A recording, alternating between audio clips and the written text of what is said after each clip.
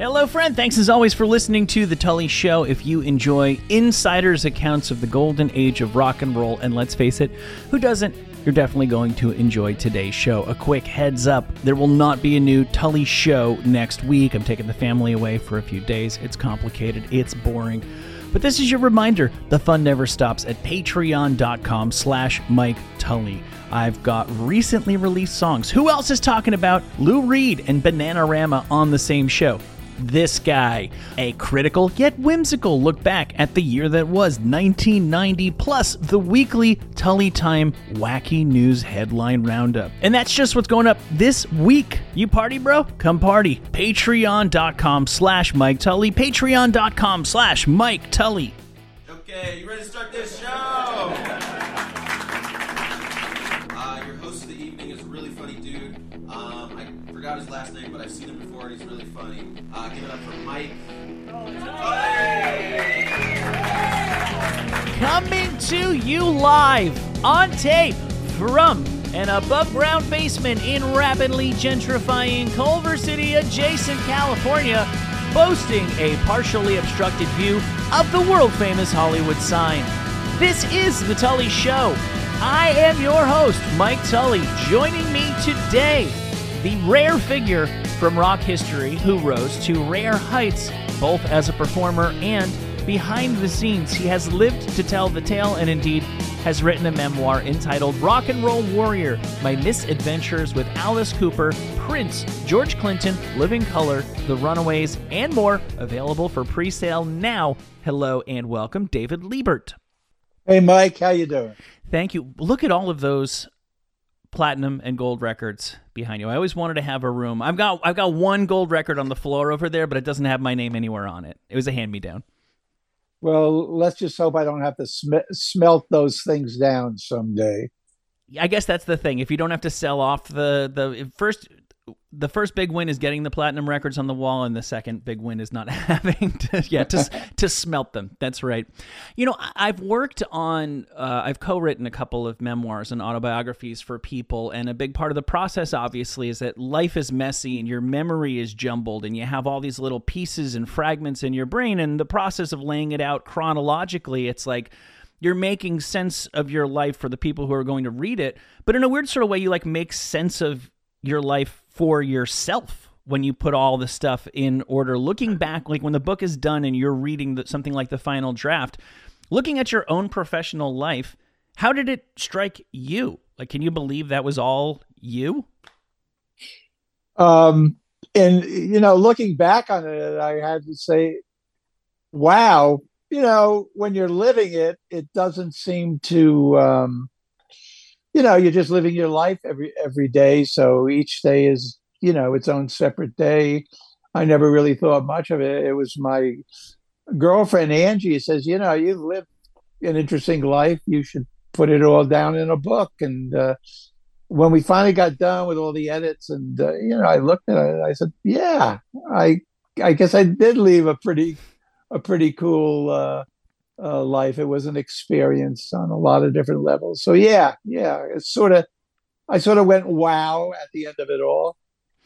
So your professional life, the highlights of your professional life begin. I personally, I love the stuff about all the Tin Pan Alley and the songwriting. And I could just talk all day about what it's like to have, for example, Carole King drop by an office when you're,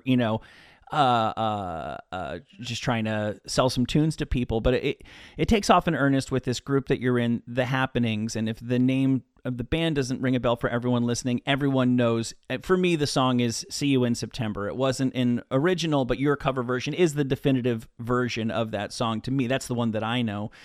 What's it like to go from obscurity to being a big deal, to have it? What's it like to have a hit in 1966? What does that do to a guy from Paterson, New Jersey? What does that do to your life? Well, it was kind of surreal. We really didn't, as a band, we really didn't want to go with The Happenings as the single.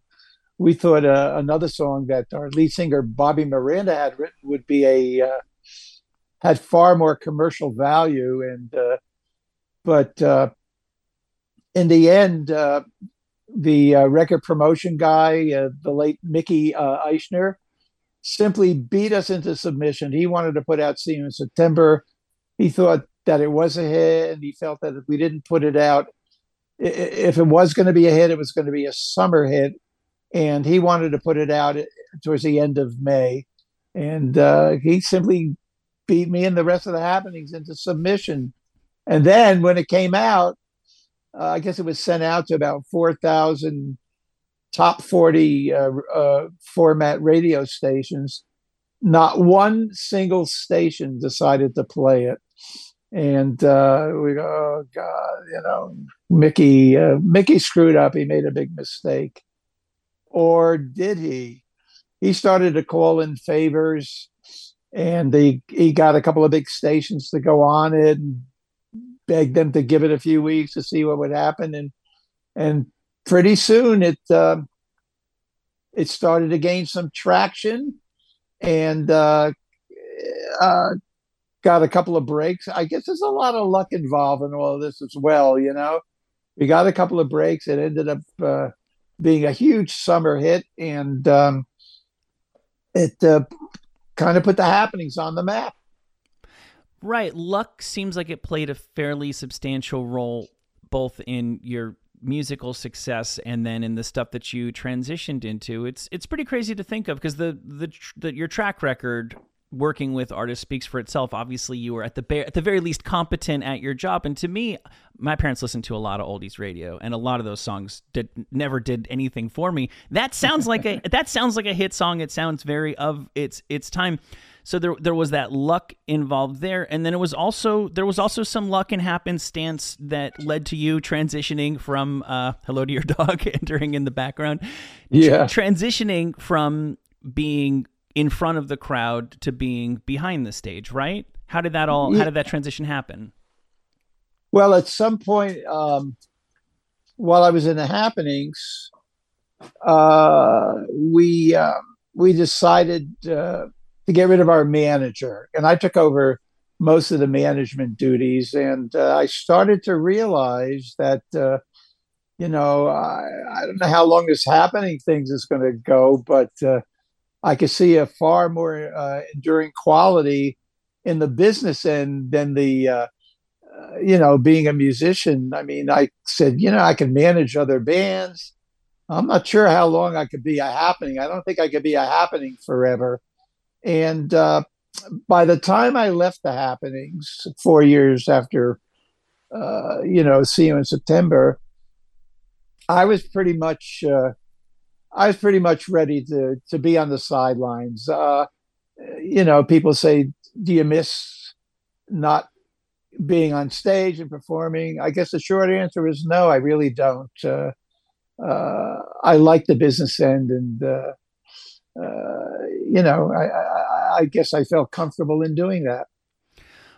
Right, because we've seen all of the acts. Lou Christie, you mentioned in the book I saw not that long ago. Lou Christie, me and my mom went to go see Frankie Valli and the current Four Seasons, or the then current Four Seasons. So that could have been your life. You could have been performing the happenings hits for the last 50 years as well. It strikes me, and I guess it doesn't seem all that, you don't seem all that surprised by it yourself. For most people, there's a really big difference between the sort of person who's talent and the sort of person who works alongside and supports talent. For very many people, it would be hard to swallow the ego and to go from being the guy that has all the eyes on them to being the person who, you don't seem like the kind of person that would have stood for having somebody whip a whiskey bottle at your head. But to a certain extent, talent needs to be coddled, and it's hard to go from being the person who might be coddled to being the person who occasionally has to coddle. You didn't find that all that challenging. No. And even though I stepped off the stage, it didn't mean that I wasn't being music creative in other aspects of music. I found myself in the studio a lot. I did background singing on a lot of the artists with whom I was associated, and other people recorded some of the songs that I had written. So it wasn't just a complete departure from the creative aspects of music. But I I like being in that position. I don't think it was, I it wasn't that the happenings were enormous and I missed the adulation. I mean, there was a little bit of that because we had some hit records, but that was never the driving force for me. I just decided maybe I should learn as much about this industry as I can, and that will be valuable to me in my future when I'm no longer a habit. Depending on how you want to look at it, you either pick the right or wrong time to be working, with artists and artist management and tour managing. When people think of the golden age of the rock star, when people picture the television set going out the hotel window into the hotel or motel pool, that's when you were on the road with some of the most notorious hard partying bands. How was that era, if at all, different in reality than people like me have come to know it, or the way that we've come to see it in motion pictures? The real hedonism of the rock star era.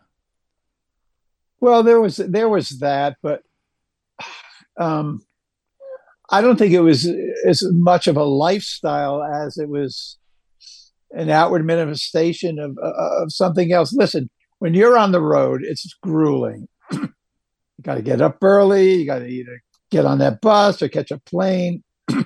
It's work, and you have to be ready to perform. And so your day isn't taken up by wrecking hotel rooms or throwing televisions out the way. Does it happen? Yeah, after a show and uh, you know, band feels great and they get drunk and they're having a great time and they get a little bit crazy or they're angry about something. But in my experience with some of these notorious bands, it was it was more of a it was more the exception than the rule. Maybe they were just trying to blow off a little bit of steam, and that's how it manifested itself. But it was hard work. It's business, if so most of the concentration really for most band members was doing their job and being able to do it. It speaks very highly of you that so many of just about all of the high profile people that you worked with blurbed your book. I noticed that right away, and I actually found the blurbs to be kind of a guide, a map to getting through the book and trying to find stuff that might be interesting to talk to you about in the time we have together here today. I understand what you just said and duly noted, but Alice Cooper is the first really big act that you worked on the road with after the happenings. He was kind enough to blurb your book and says, if the fires of insanity were burning, David was fanning the flames. So I tend to think of the road manager as being the guy saying, guys, we've got a bus ride in 6 hours. Why would he have said that you would have been the ones most likely to be fanning the flames? When I got the job with Alice Cooper, that was my first major job with a major act. I decided that in order for me to be able to do this job, because the guy prior to me who had the job, they just ate him up alive and spit out the pieces. And I said, these people are tough. I got to be tough too. I'm not going to let that happen to me because I really wanted the job. But I had to be, besides being tough, I had to be good at it. I had to be respected, and I needed them to like me. And I had to make it fun for them. That's, I thought, was the hidden element. Be very good at it and show these guys a good time, and they'll love you for it. And I guess I guess I made it better for them than they ever had it on the road. If I'm going to brag about anything, we all had a great time together, and I don't think any of them really wanted to screw that up or change any of that. So we were all in it together. It was like one big family, and I think I said in the book, if I could pick the we had like 40, 50 people on the road. If I could pick the one person who was the least amount of trouble than any of them, it would have to be Alice Cooper himself. If he had to be in the lobby at 8:22, he was in the lobby at 8:22. Whereas every once in a while, I had to kick somebody's hotel door in just to get him up and running. Uh, we were, I wanted it to be efficient. I wanted it to be a well-oiled machine, and I wanted everybody to have fun. And I guess the New Jersey in me gave everybody became sort of sarcastic, and everybody had to be a good sport. And, you had to be a pretty good sport to be on the road with the Alice Cooper group. But that's what made it fun. And I think that was the secret to my success certainly with the Alice Cooper band. The second part of Alice Cooper's blurb is every morning's flight began with roll call and the ball scores. Now, I know what roll call means. What's a ball score? I had created this thing. Let me preface that whole thing by saying I didn't want the book to be a tell-all, crazy, sexy, balls and tits flying all over the place kind of thing. I mean, there's a little bit of that in there, of course. Just a tasteful amount. Yeah. But I didn't want that to be the intent of the book. But on the road, there's a lot of women, there's a lot of groupies. We had parties after every show. There was always a lot of women there. So everybody's partying with women every night. And to amuse everybody, as I said, as part of my job is to keep everybody amused, I created this thing called the ball scores. High for the night, the person who ended up with the prettiest girl. And that would nominate her for high for the week. And then I made up some stupid things like high for the night doubles. And, I would say, according to my calculations, there were 3 4-ways, 4 3-ways, 2 5-ways, and 1 1-way. I'm looking at you, Joe Gannon. And, so it was all, bullshit, but everybody enjoyed it. It entertained some people, it infuriated others, but I think everybody found it very entertaining. I just watched the Netflix series that Mike Myers made, The Pentaverate. I don't know if you've seen it, but the idea is there's this secret society of 5 people at any given time that are sort of pulling the strings and are the puppet masters for the world, like the Illuminati. And one of the 5 characters that Mike Myers plays is Shep Gordon. And at the time, I thought it was just a joke that so-and-so from Oxford University and so-and-so economist and Alice Cooper's old manager. I just thought it was I literally did not know that Shep Gordon was a real person at all. And then I find out Mike Myers has made a documentary about the real life Shep Gordon. So obviously he feels very affectionate about him. Yes. As somebody who worked alongside a person who honestly I had not heard of until recently, why do you think Mike Myers would see him as one of the guys who could be 5 people pulling the strings on the entire world behind the scenes? What kind of guy are we talking about here? We're talking about a fascinating character. I mean, Shep Gordon was my mentor. I learned 99% of what I know about the industry from Shep Gordon. He was a genius, and he was really the brains behind Alice Cooper. I mean, not to take anything away from Alice, but it was Shep and Alice together that created this whole Alice Cooper image, and he also was a media guru. He knew he could turn anything into a media event. He could turn a bad thing into a media event. I remember we were doing a show at the Hollywood Bowl, and this is typical of Shep Gordon. He had hired a helicopter to drop 18,000 paper panties on the audience. I think it was the Schools Out album. The record sleeve was actually a pair of paper panties. But the panties were manufactured in Israel and did not conform to the United States Flammable Clothing Act, and they got held up in customs. And so now you think, well, that's a big problem. How are we going to get them out of customs? Shep saw it as an opportunity. The next thing you know, there's articles all over the world. Alice Cooper's panties too hot to handle. Alice Cooper's panties banned in the all of this. Alice Cooper's panties too hot to handle, and so that made a great story in the media all over the world. Somehow or other, he was able to get him out of customs at the last minute, and the panties were rained down upon the 18,000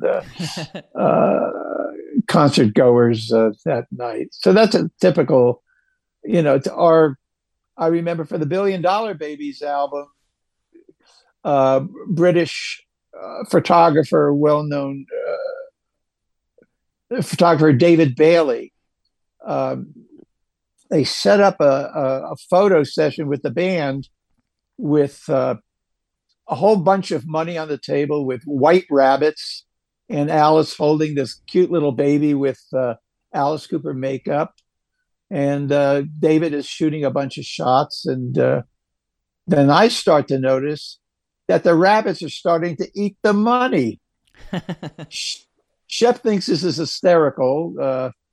I think I'm going to come up short when I have to count the money back. I'm responsible.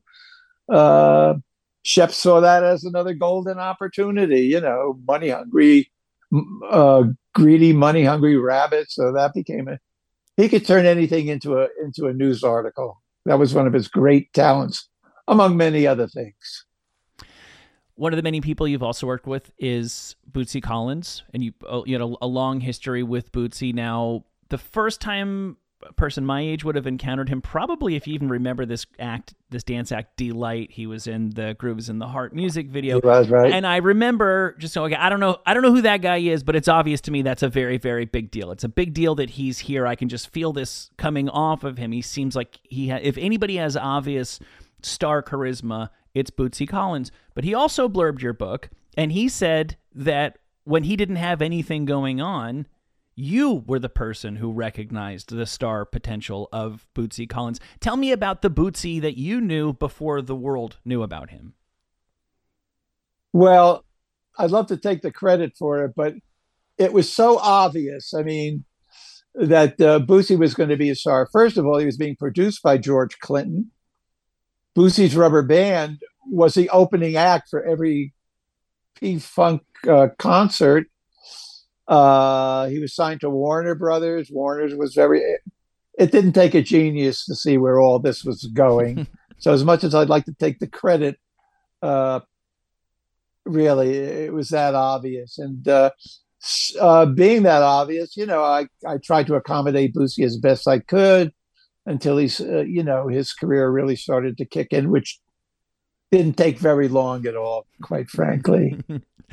You also worked with the Runaways, and did you ever read Lita Ford's book? No, I didn't. I read Cherie Curry's book. Okay, no, I haven't read that one. It seems like it was. I didn't need to read the book to know that it was a wild ride for the Runaways, but some of the details obviously painted that picture more fully than what I knew going in. Again, from just the blurbs of the book, Cherie Curry of the Runaways says, you were known for a couple of things.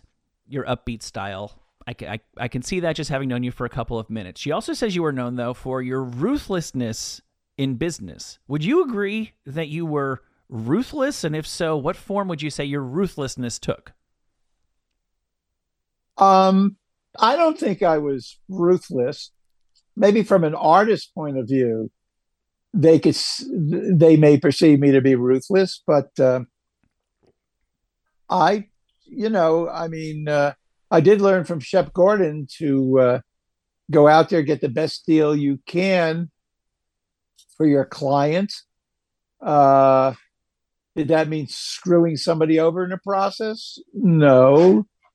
Are there times where you do have to screw somebody over in the process? I suppose. I mean, I can remember a band I was managing, and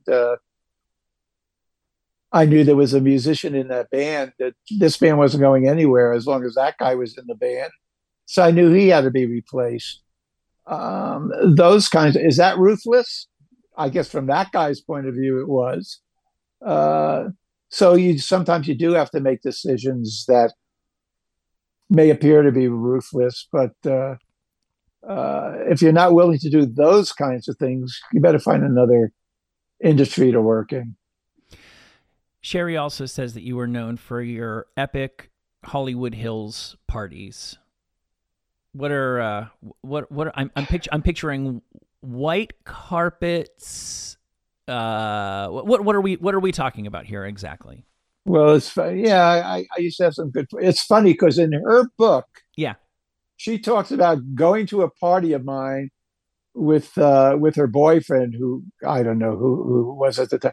I have absolutely no recollection at all of her being there, and she talks about getting completely uh, messed up and falling on the floor, and her boyfriend had to pick her up. And this is all in her book about a party. I don't remember any of that. Were drugs being consumed at parties? Well, yeah, we're talking about the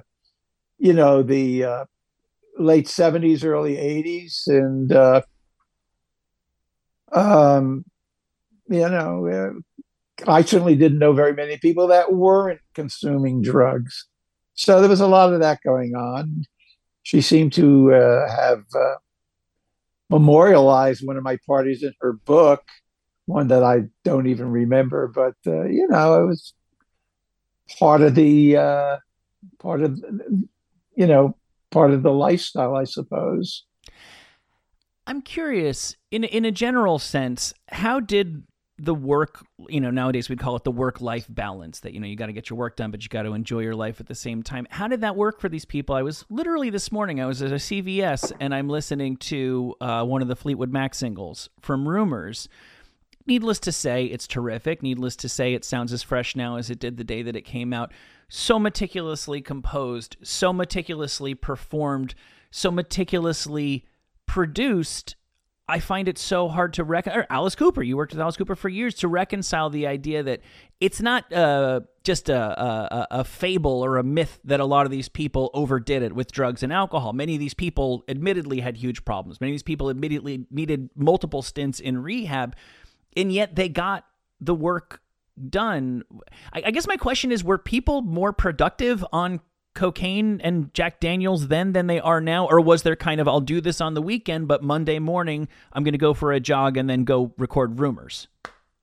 I think it works something like this.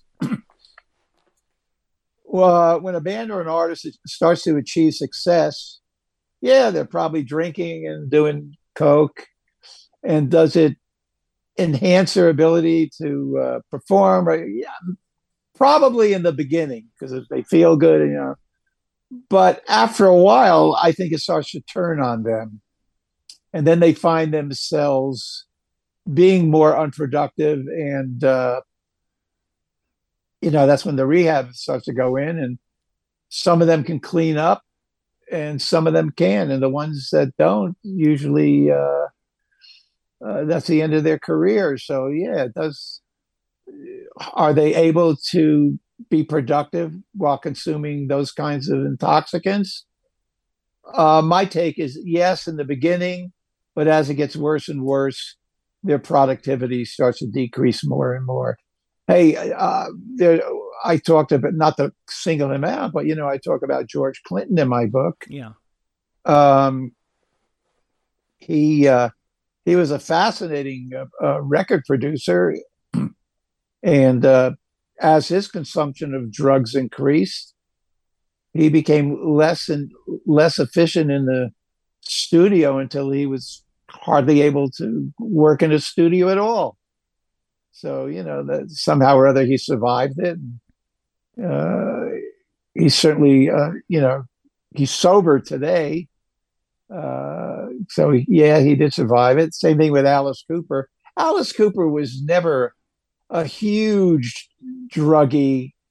He liked his alcohol, that VO and Coke, but it wasn't until long after I had left him that he really started to get into some, serious drug problems. And I think that only lasted a couple of years, and he did clean up. He's been sober for decades. Yeah, he's been sober for longer than he was ever partying, right? But he says there's those couple of albums in the I guess very early '80s that he says he doesn't even remember making. So obviously, by the time you were gone, things picked up a little bit. We should touch on, you had your own issues, not of the exact same nature, but you paid a price for your involvement with the drug world as well.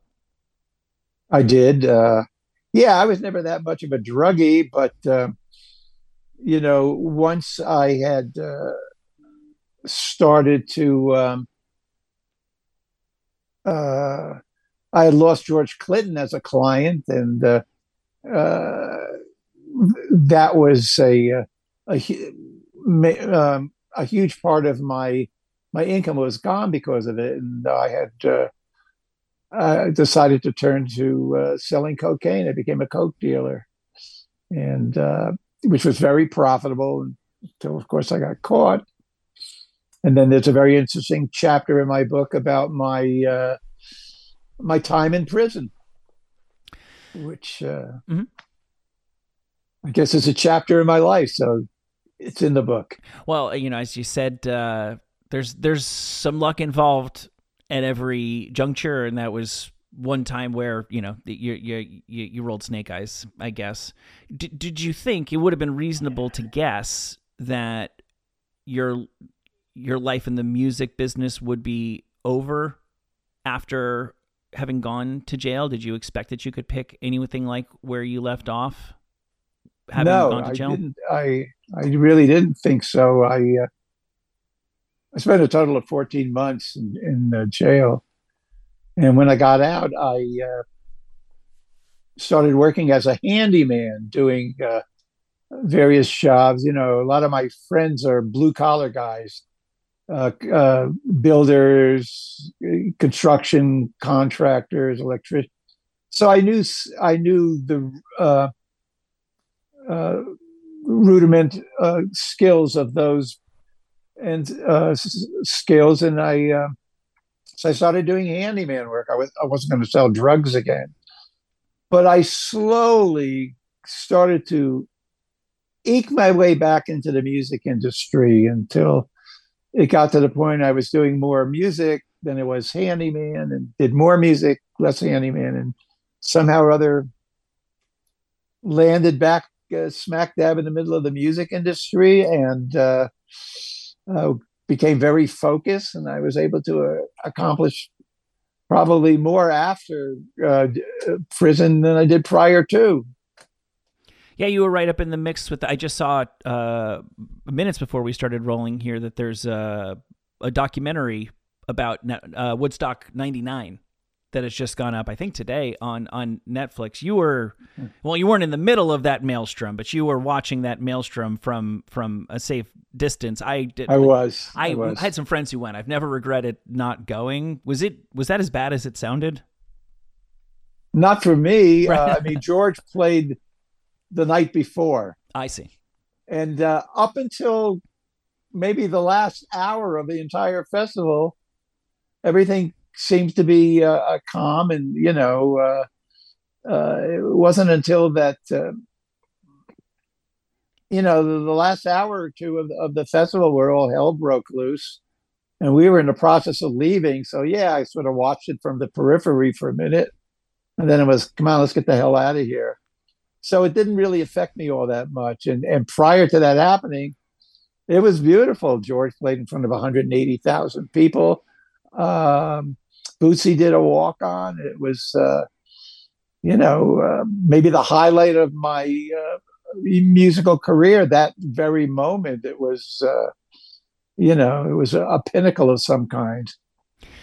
So, which segues into George Clinton's blurb. It's really amazing the people who have been, who are kind enough to speak on your behalf on the sleeve of the book. George Clinton says, first as a booking agent, then as a personal manager for P-Funk during our wildest tours, David was mission control for the mothership. Now, Alice Cooper, you've already said, was maybe not as out of control, nowhere near as out of control as the public image might suggest. There had to be some moments with P-Funk and with George Clinton. Let me put it to you this way. At the height of George Clinton's and P-Funk's insanity, if you had to take a sabbatical and you had 30 seconds with the person who was going to be filling in for you, what advice would you give somebody if they had to replace you in that job at the zenith of the craziness? Gee, that's an interesting question. I've never been posed to me before. Well, George was, to say the least, difficult, but he was a nice guy. I can't, there was nothing mean about George. He had little control over his life, so all kinds of crazy things would happen. He surrounded himself with crazy people, so crazy things would happen.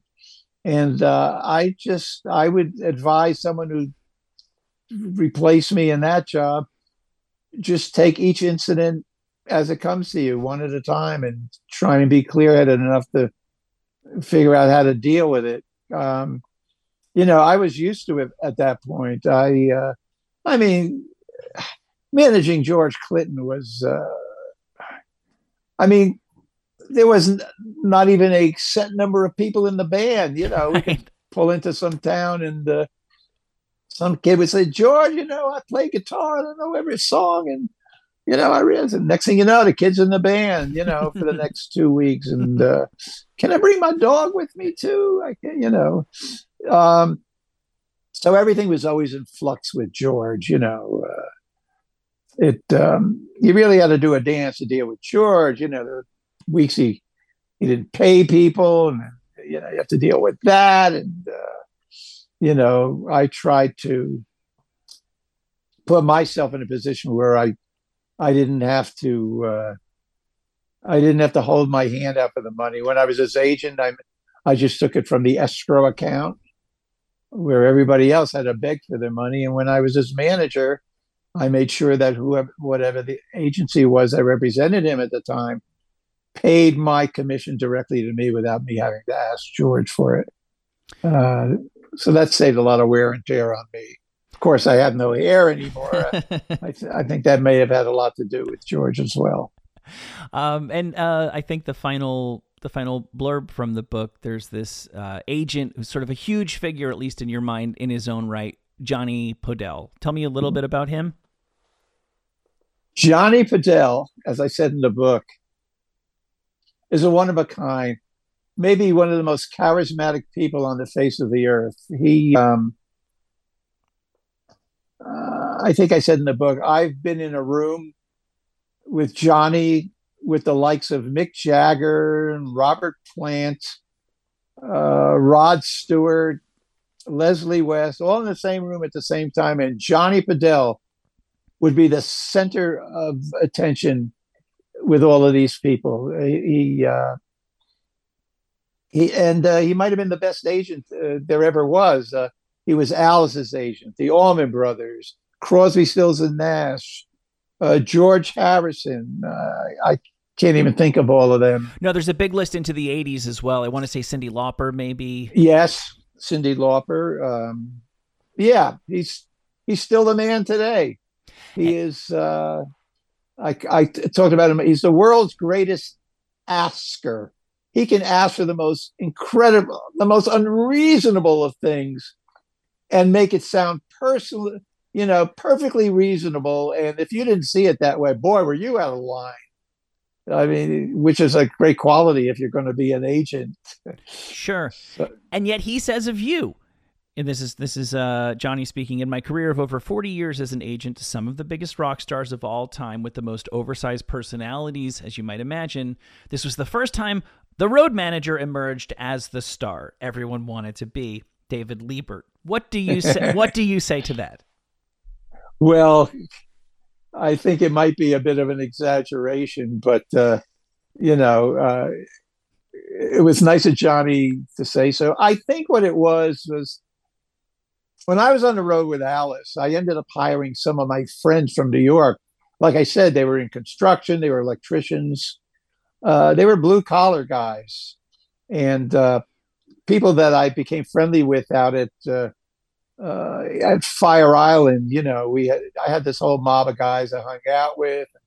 You know, they were real womanizers and partiers, but hard workers. They really fit in really well with the Alice Cooper group entourage, and I think their penchant for hard work and busting chops and chasing women and all, it had an effect on everybody on the road.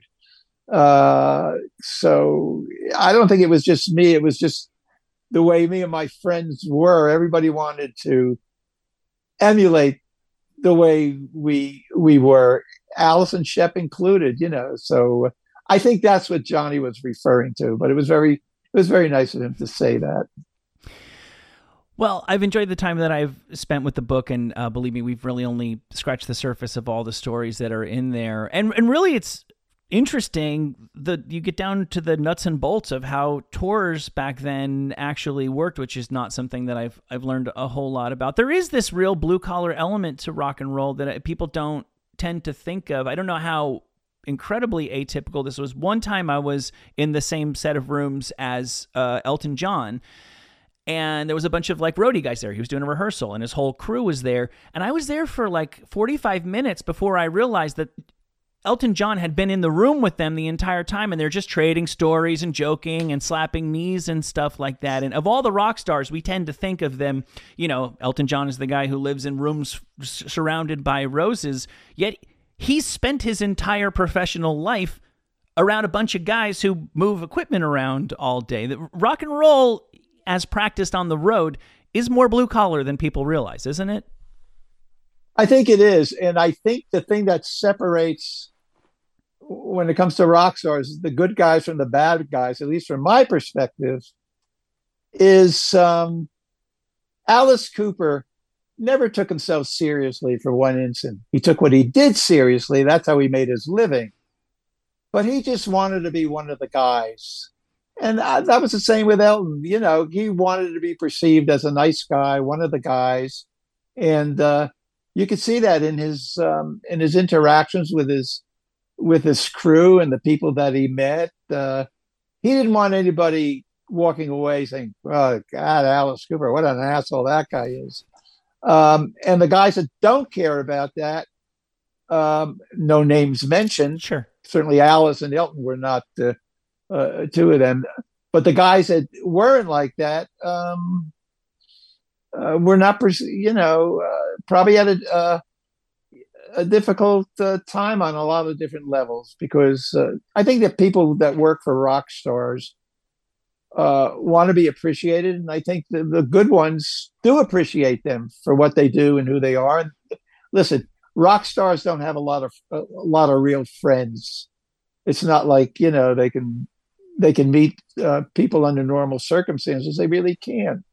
So their friends are the people that they work with for the most part, and they end up knowing these people for decades. You know, they mean something to them.